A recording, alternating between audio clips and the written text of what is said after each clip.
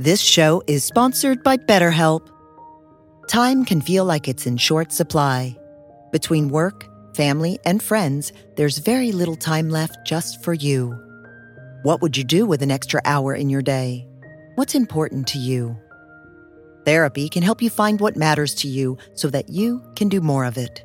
It's a great way to increase self-awareness, build a greater sense of purpose, deal with overthinking, and more. If you're thinking of starting therapy, give BetterHelp a try. It's entirely online and designed to be convenient, flexible, and suited to your schedule. Learn to make time for what makes you happy with BetterHelp.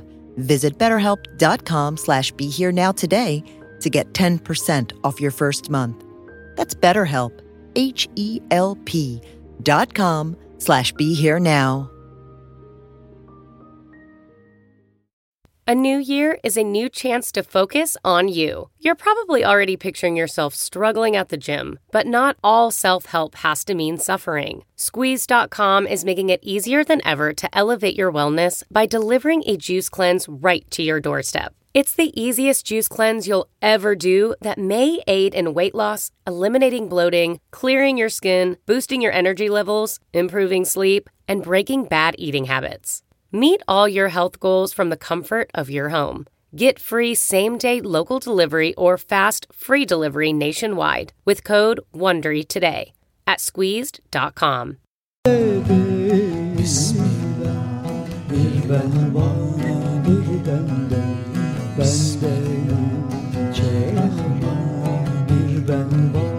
Welcome to the Sufi Heart Podcast with Omid Safi, featuring teachings and stories from the wisdom of the Islamic tradition.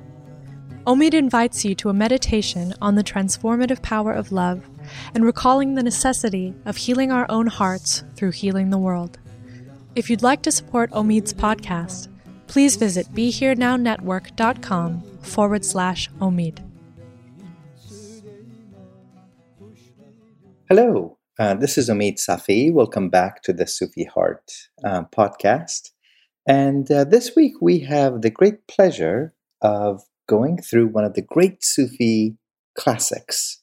The names of Rumi and Hafez are, of course, really well known to friends who are interested in the path of love.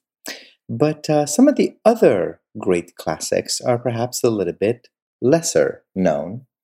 And so this week we're going to be spending some time going through one of them, and this is the wonderful Sufi poet Attar. Attar, who is one of the formative influences on Rumi himself. In many ways, Rumi's great masterpiece, the Masnavi, is an homage towards Attar.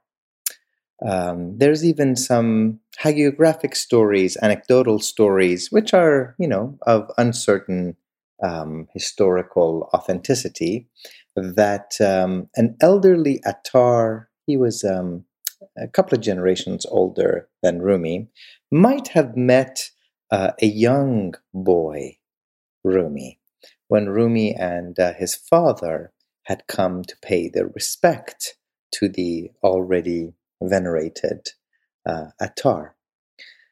And Attar looks at Rumi, and of course he discerns in the young boy the great saint that he's going to turn into in his own right. And he notices that Rumi is respectfully walking behind his father. And Attar smiles and in a very loving way says, "Look, it's not every day that you get to see an ocean walking behind a lake." That the spiritual path is not about age, it is about one's closeness with God. Attar is well known for having written a great number of spiritual classics. He has one book called Tazkiratul Awliya, which is the remembrance of the friends of God. And that has been available for a long time through a couple of different English translations. But the work that we're going to pay attention to today is usually known in English as Conference of the Birds. Conference of the Birds. And this has been translated into English and other European languages since the 19th century.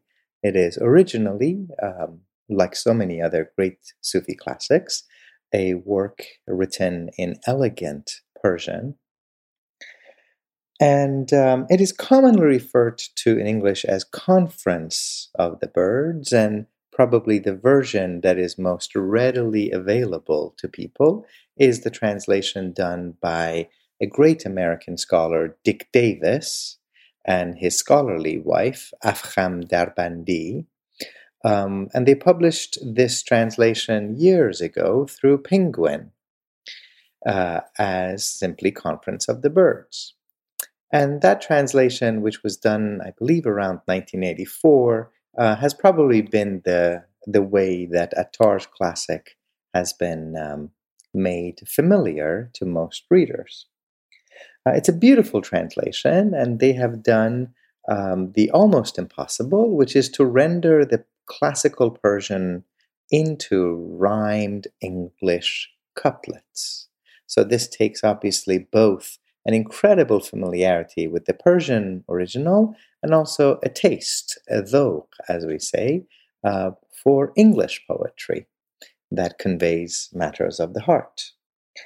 And Dick Davis is a wonderful translator, a great scholar who has worked on Attar and Ferdowsi and a number of other great poets. And there's one minor criticism that many of us have, which is that Dick Davis and his wife, Afkham Darbandi, make the decision to leave out the introduction that Attar included to his classic, the classic text, Mantiq al-Tayr, Conference of the Birds. And Dick Davis leaves out this translation because he says it's too religious, and he's more interested in matters of literature. Well, I think some of us think that things can be both great literary masterpieces and something that comes out of the religious and spiritual landscape of humanity. So I think what I'd like to do would be to take our time in our podcast and walk us through this text, Mantiq al-Tayr, the Conference of the Birds, the speech of the birds, even the logic of the birds. The word mantiq is commonly referred to as logic in Islamic sciences, but it comes from the same root, nutq, which is to speak. This is when one speaks in a way that is intelligent. It is a speech where what is being referred to actually connotes the reality therein, so that if you speak the word love, you are actually addressing real love.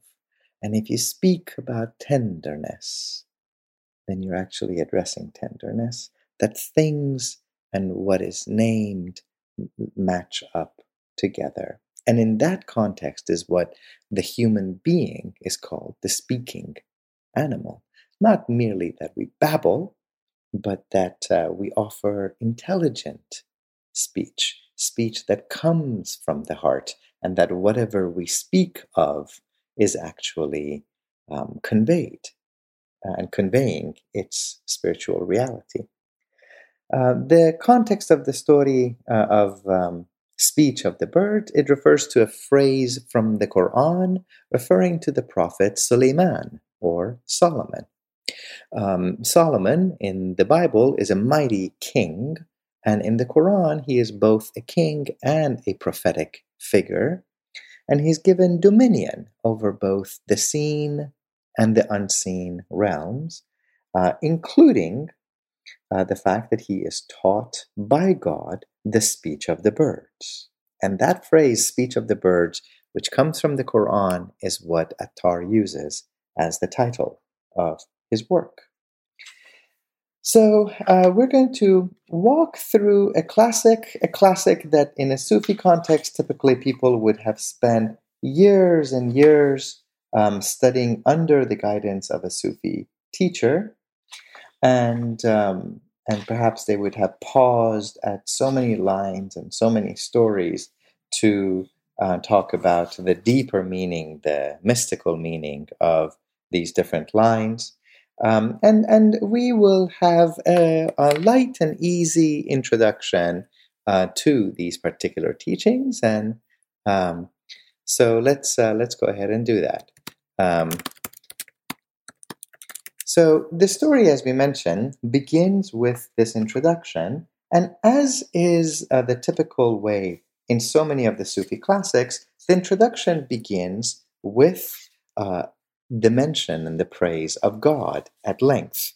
But this is not simply God as a distant king, but this is an ecstatic and passionate invocation of God. It is one wherein God is the source of all beauty, and we are calling upon this divine reality. So, and the way that Attar begins our invocation of God in this particular story is not God as, if you would, the king, the holy other, the one who stands beyond and outside, but he speaks about God almost as what you would see in the Star Wars tradition as the Force. God is the reality that binds us together. So he talks about this. He says, look at how this world and that world are him, not other than him. And were there other, that also would be him. That jumle yek zat ast, that all is of one essence, that all that exists ultimately is of this one divine essence, but qualified differently. And he knows that people talk about God having a throne and the thrones being situated on an ocean, on a divine ocean. And he says, yes, the throne is on the water and the water is on air. Forget water and air. Jumle khudast. All is God. That God alone exists, and everything other than God is but a name. But a name.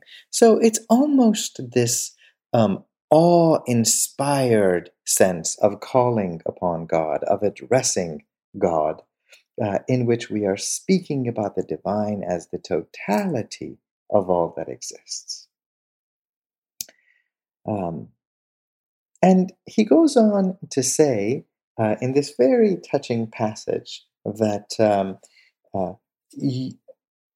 strange how everyone is getting ready to set out on a quest, but far from all and yet sitting with him. All the universe is you, but no one is in sight. Right? So many of us have this experience that we feel as if we are so far from the divine beloved, but in reality, we're already sitting with God. Ba'u ham neshast. We are keeping the company of the divine. And that you are not separate from the whole world. You're not separate from the whole universe. You are the totality of the universe. You're not a part of the universe. You are the whole universe. It says, the soul is hidden in the body, and you, meaning God, are hidden in the soul. O hidden within the hidden, O life of the soul. So in the same way that our souls animate our body, Attar says that God animates the soul. That God is the soul of the soul, the John of the John in Persian. And because of that, Attar takes this position that if we want to know God, we've got we have got to come to know ourselves, that it's impossible to separate self-knowledge from divine knowledge. In that sense, we have to let go of the sense of God having a sense of direction. God is not up or down or in front or in the back or in the past or in the future. Attar says, "Oh, inward soul, outward soul, these are all you. Whatever say that you are not, even that is you."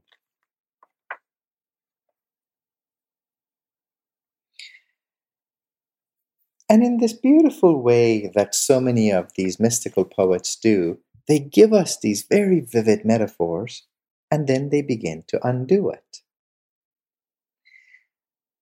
So Attar says about 20 pages of these vivid description of the divine, and then he says, all right, it's time to close the mouth.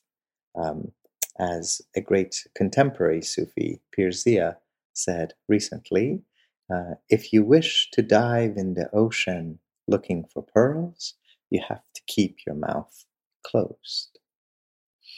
And the Sufis are very aware of this, that there's a time to speak, there's a time to use language, there's a time to use thought, and then there's a time for repose. There's a time to abstain from speaking and to go inward, to go within.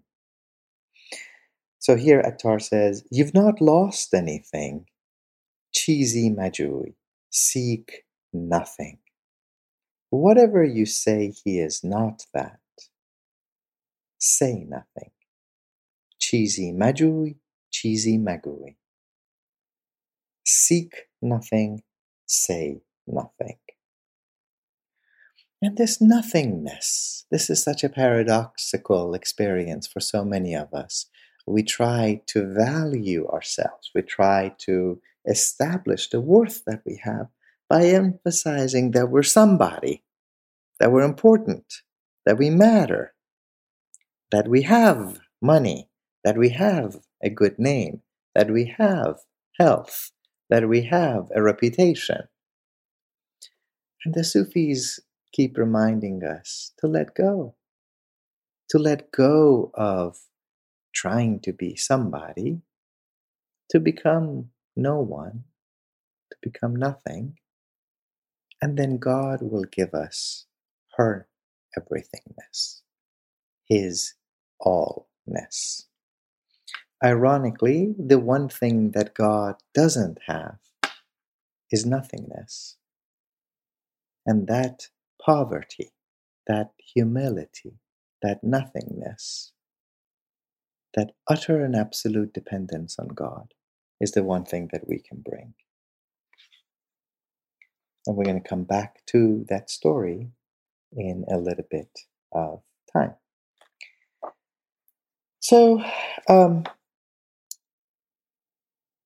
Attar continues on this journey, and he drops a couple of hints about what the path looks like. So he gives one line about, do you know at all how the seeker sees the path, experiences the path? He says, the further you go on the path, the more you see the path extending in front of you. So sometimes we have a tendency to think of the spiritual path as something quite linear, almost a chutes and ladders variety, and you think you're on level 52 and there are 100 levels to get through, and then you slide back down to level 17. Well, it's not quite like that. It's much more fluid, much more dynamic, and that the path itself continues to unfold, continues to evolve. And as one of the great Sufis, early Sufis said, the path has no end because the beloved has no end. The path has no end because the beloved has no end. So we want to set out on this path. And of course, the path is not only dependent on God, but on the ones here and now who make God real. These are the ones who become the embodiment of the divine light. And we call them prophetic figures, saintly figures, guides and teachers, and illuminated souls. And in the Islamic tradition, there's a term that is used for them, which is referred to as the light of Muhammad. The light of Muhammad, which is not merely the physical, earthly, historical being of the Prophet, but really that ancient, primordial being. In a wonderful saying of Muhammad, he calls himself, I am the mercy of the wide spaces. I am the mercy of the wide spaces. And Attar goes on to say that this light of Muhammad, which shines through Adam and Eve and Moses and Jesus and Abraham and Noah and Solomon and the earthly Muhammad, that this is so precious to God that the entire creation has been made for this light of Muhammad. And so these beings come to embody the divine light for us, that they come to qualify their souls through these divine teachings. And as he is telling you about Muhammad and his great love for his companions and for his community and for his wife, he drops a little hint that I want you to keep very close to your mind, and we might get to this at some point, probably next time.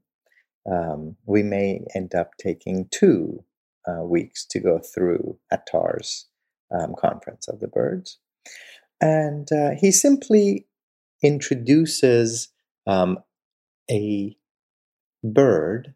Birds are the central characters in this allegory. That's why it's called the Conference of the Birds, the speech of the birds. And he simply says, the simorgh, which is the phoenix. The simorgh is the divine soul.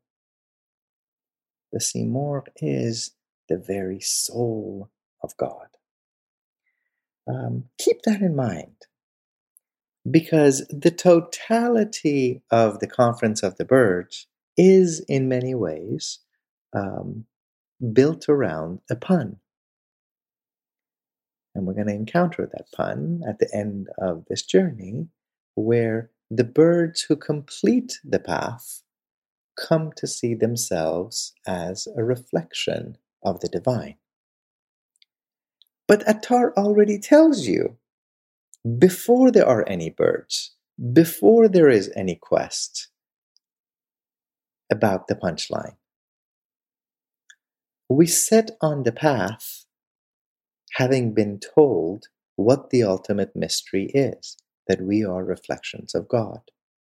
And yet, when we come to the end of the path, we realize, lo and behold, did you realize that we are reflections of God? That we are the mirrors of the divine? And so many allegories are like this. There is a character that we encounter in the beginning of the journey. The character might be younger, certainly much more insecure, uncertain of not just who he or she is, but what she is. And there's always an older wizard, Sufi master, guru, who sees in the young, uncertain character who and what he and she is supposed to become.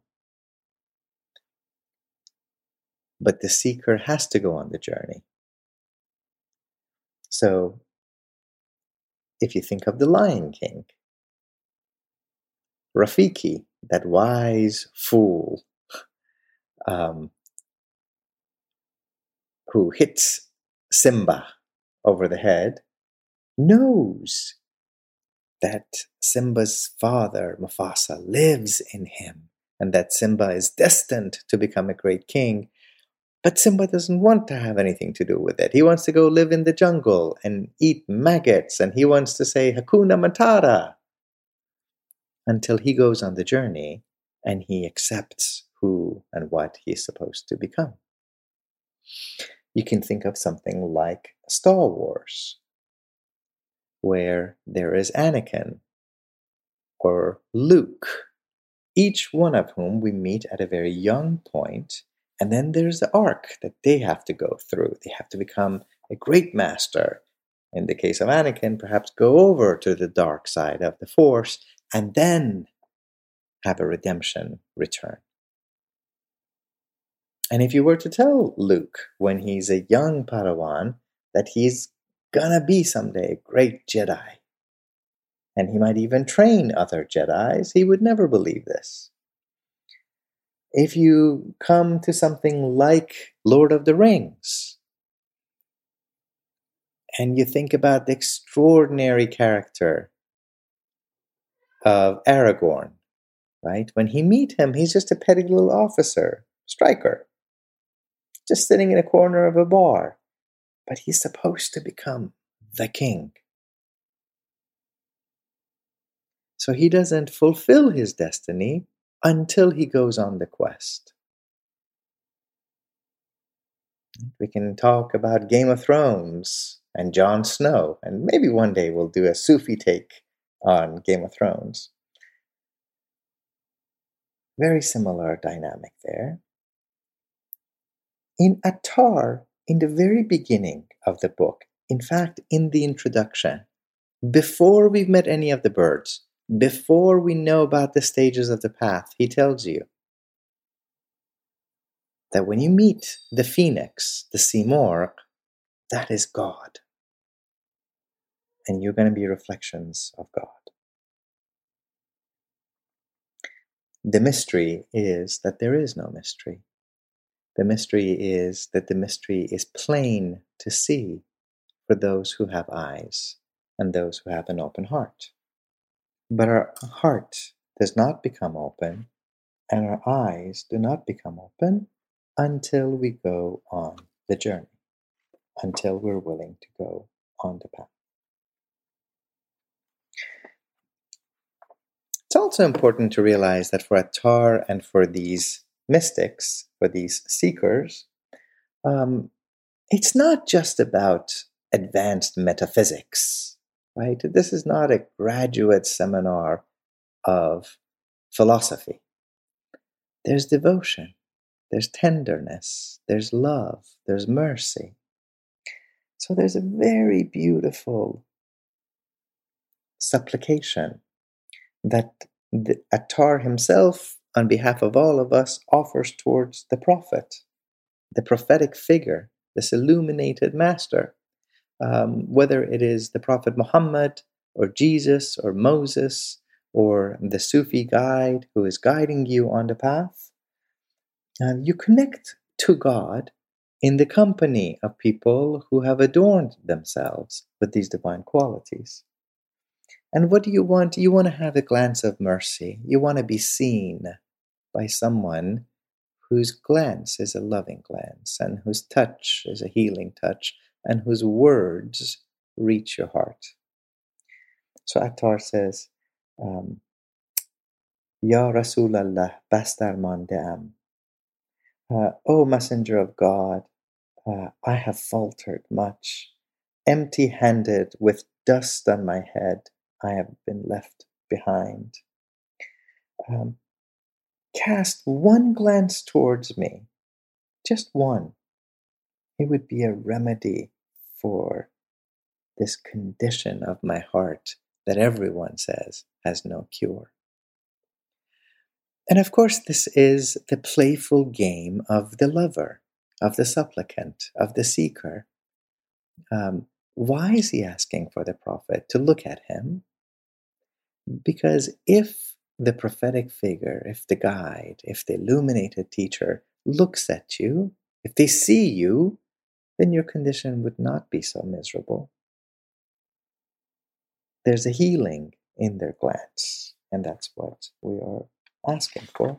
And I think keeping in mind this element of tenderness, of devotion, of love, and of mercy as we're thinking about the mystical path is quite important. The way that Rumi tells his stories is very similar to the way that Attar tells his stories. You oftentimes get a story within a story after a story, and these stories connect with one another. They pick up on similar themes.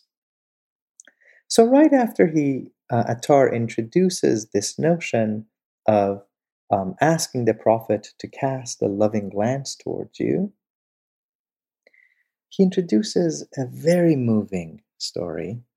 And the story is of a mother who is walking by a stream carrying her newborn child. And somehow she slips and the baby falls out of her hand and the baby falls into the river. And she is just overcome with this horrific realization. She sees her baby going under the water and coming back up, and the baby obviously doesn't know how to swim, and is about to drown. And the mother is overcome with the most horrific existential angst about what to do. And then, to make matters worse, she looks ahead and she sees that the stream is running towards a mill. And there is a millstone that is turning from the flow of the river. And everything that is coming down the river is going through the stone mill and being crushed and turning this giant mill. And so if her baby doesn't drown, then the baby might be still crushed by the mill. And so what is this mother to do? She has no choice.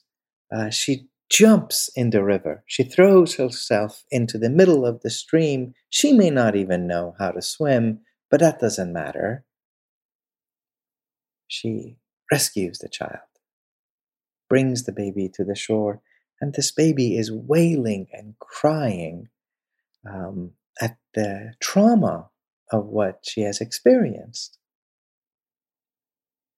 And so the mother does the one thing that she can think of to calm the baby down. She nurses the child.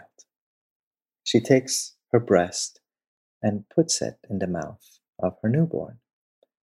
And the baby takes this life-giving milk and is soothed and is calmed and relaxes. And at this point, there's a magnificent turn in the story. Attar turns to the prophet.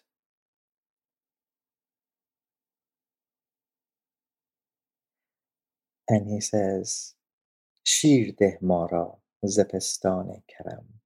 O messenger of God, nurse me, suckle me through your breast of compassion and tenderness and generosity. Nurse me, O messenger of God. Now, the messenger of God, Muhammad, as is well known, was a man. And one would be hard-pressed to get any milk to come from the breast of a man. But these are the moments in which Attar, as a mystic and as a poet and as a lover, is not going to confine himself with the conventional gender norms. He cares about the life milk, the love milk, the tenderness milk that comes from the prophet, not the conventional roles of a father and a mother. He wants a relationship with the prophet in that maternal capacity, in that loving capacity, in that tender capacity. And indeed, when you look at things this way, this will be especially meaningful for those of the friends that know some Arabic or Persian, Turkish or Urdu words. The Prophet Muhammad is usually addressed in Islam as a Nabi al-Ummi, Nabi al-Ummi, Nabi meaning the Prophet, and Ummi is usually translated as the unlettered, meaning that the Prophet Muhammad has a knowledge which does not come directly from human learning. But Attar, like so many of these Sufis, digs a little deeper. And he says, well, isn't the word doesn't that mean mother? Isn't Muhammad really the mother prophet, the maternal prophet?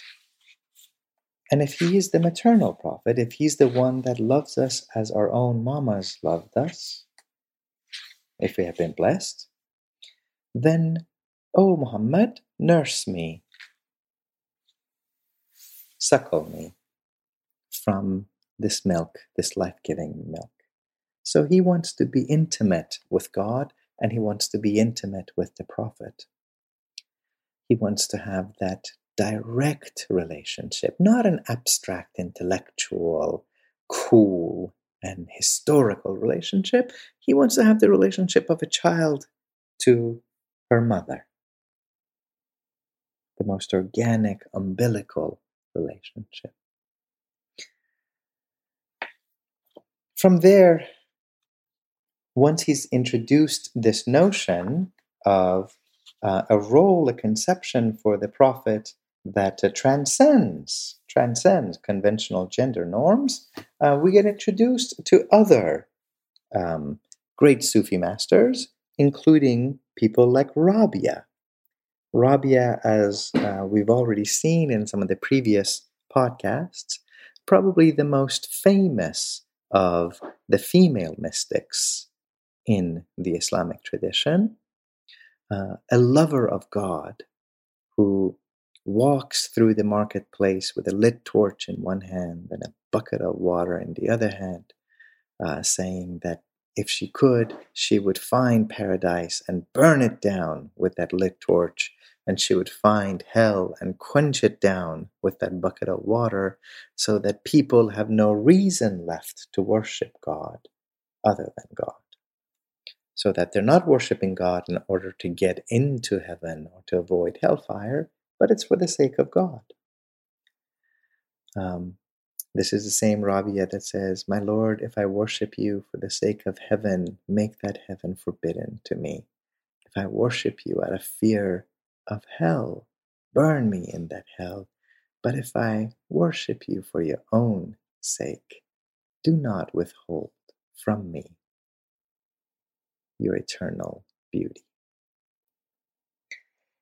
And so Attar comes back to Rabia,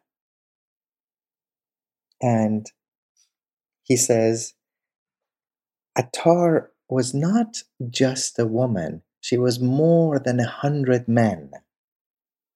Right? She was, and in this playful language, he says, she was a man of God. She was a man of God. So what is he really saying here? He's saying that maleness and femaleness, manness and womanhood, these are matters of this world. These are gender constructions that we have that relate to our biological differences and the social meaning and values assigned to them in this world.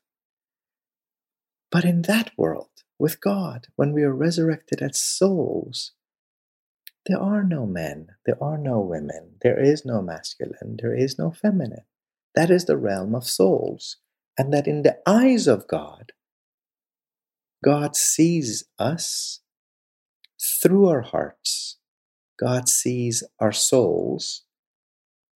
And so in this way of saying, yes, I recognize that our world, Attar speaking of his own 13th century Iranian Muslim society, maybe it still applies in our own North American 21st century society.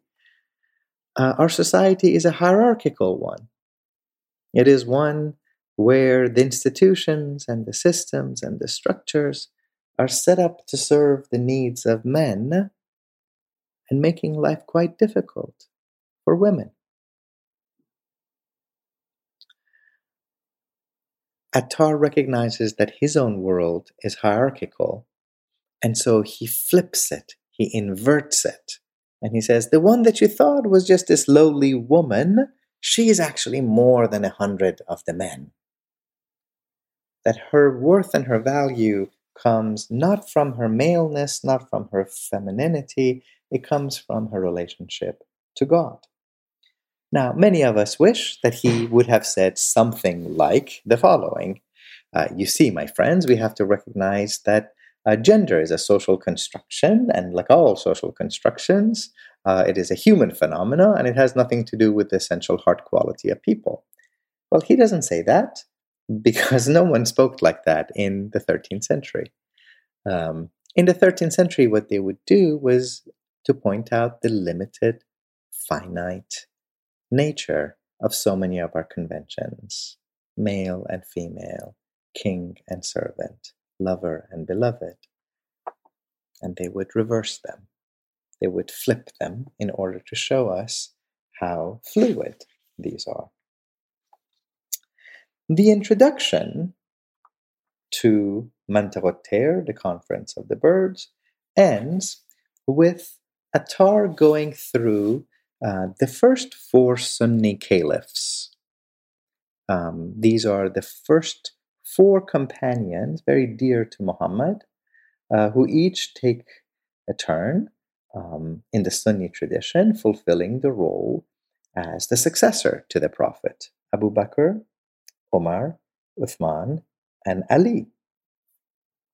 And Attar goes through praising each one of them, of course, in the way that was unanimously agreed on in the pre-modern tradition, saving the greatest of the praise for the 4th one, Imam Ali, who is said to be the gate, the door to the city of wisdom, that is the Prophet. That if you want to get to prophetic wisdom, you got to go through Ali. And this is Attar's own way of practicing a kind of pluralism, of saying that, well, we know that the Sunnis and the Shias are spending so much time arguing and fighting among themselves, but we have to have love and respect for all of them. That it doesn't matter which background you come from, the Sunni or the Shia, that one can love all of the ones who love the Prophet. So there is also an indication about leaving behind and leaving aside dogmaticness and fanaticism before we can proceed forth on the spiritual path. So that's the end of the introduction. And that's where we're going to stop. And in the second part of the Conference of the Birds podcast, here on Sufi Heart, we will take you through the rest of the journey and talk about the journey of the birds and their meeting with the phoenix, who is a reflection of themselves. Until then, may you be in peace, and may your hearts be full of light and love. Süleyman kuş değil, bir dediler. Süleyman kuş değil, bir dediler. Süleyman var Süleyman. This show is sponsored by BetterHelp. Time can feel like it's in short supply. Between work, family, and friends, there's very little time left just for you. What would you do with an extra hour in your day? What's important to you? Therapy can help you find what matters to you so that you can do more of it.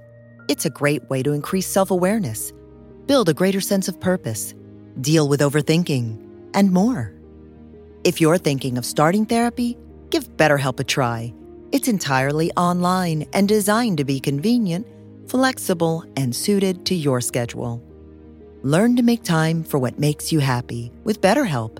Visit BetterHelp.com/BeHereNow today to get 10% off your first month.